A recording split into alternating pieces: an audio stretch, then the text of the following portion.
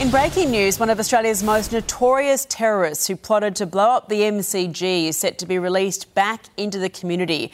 Abdul Nassar Benbrika will be free in 2 weeks, with the Victorian Supreme Court due to rule on what restrictions he will then face. His 15-year sentence ended in 2020, but he was placed on a continuing detention order which will expire on December 23.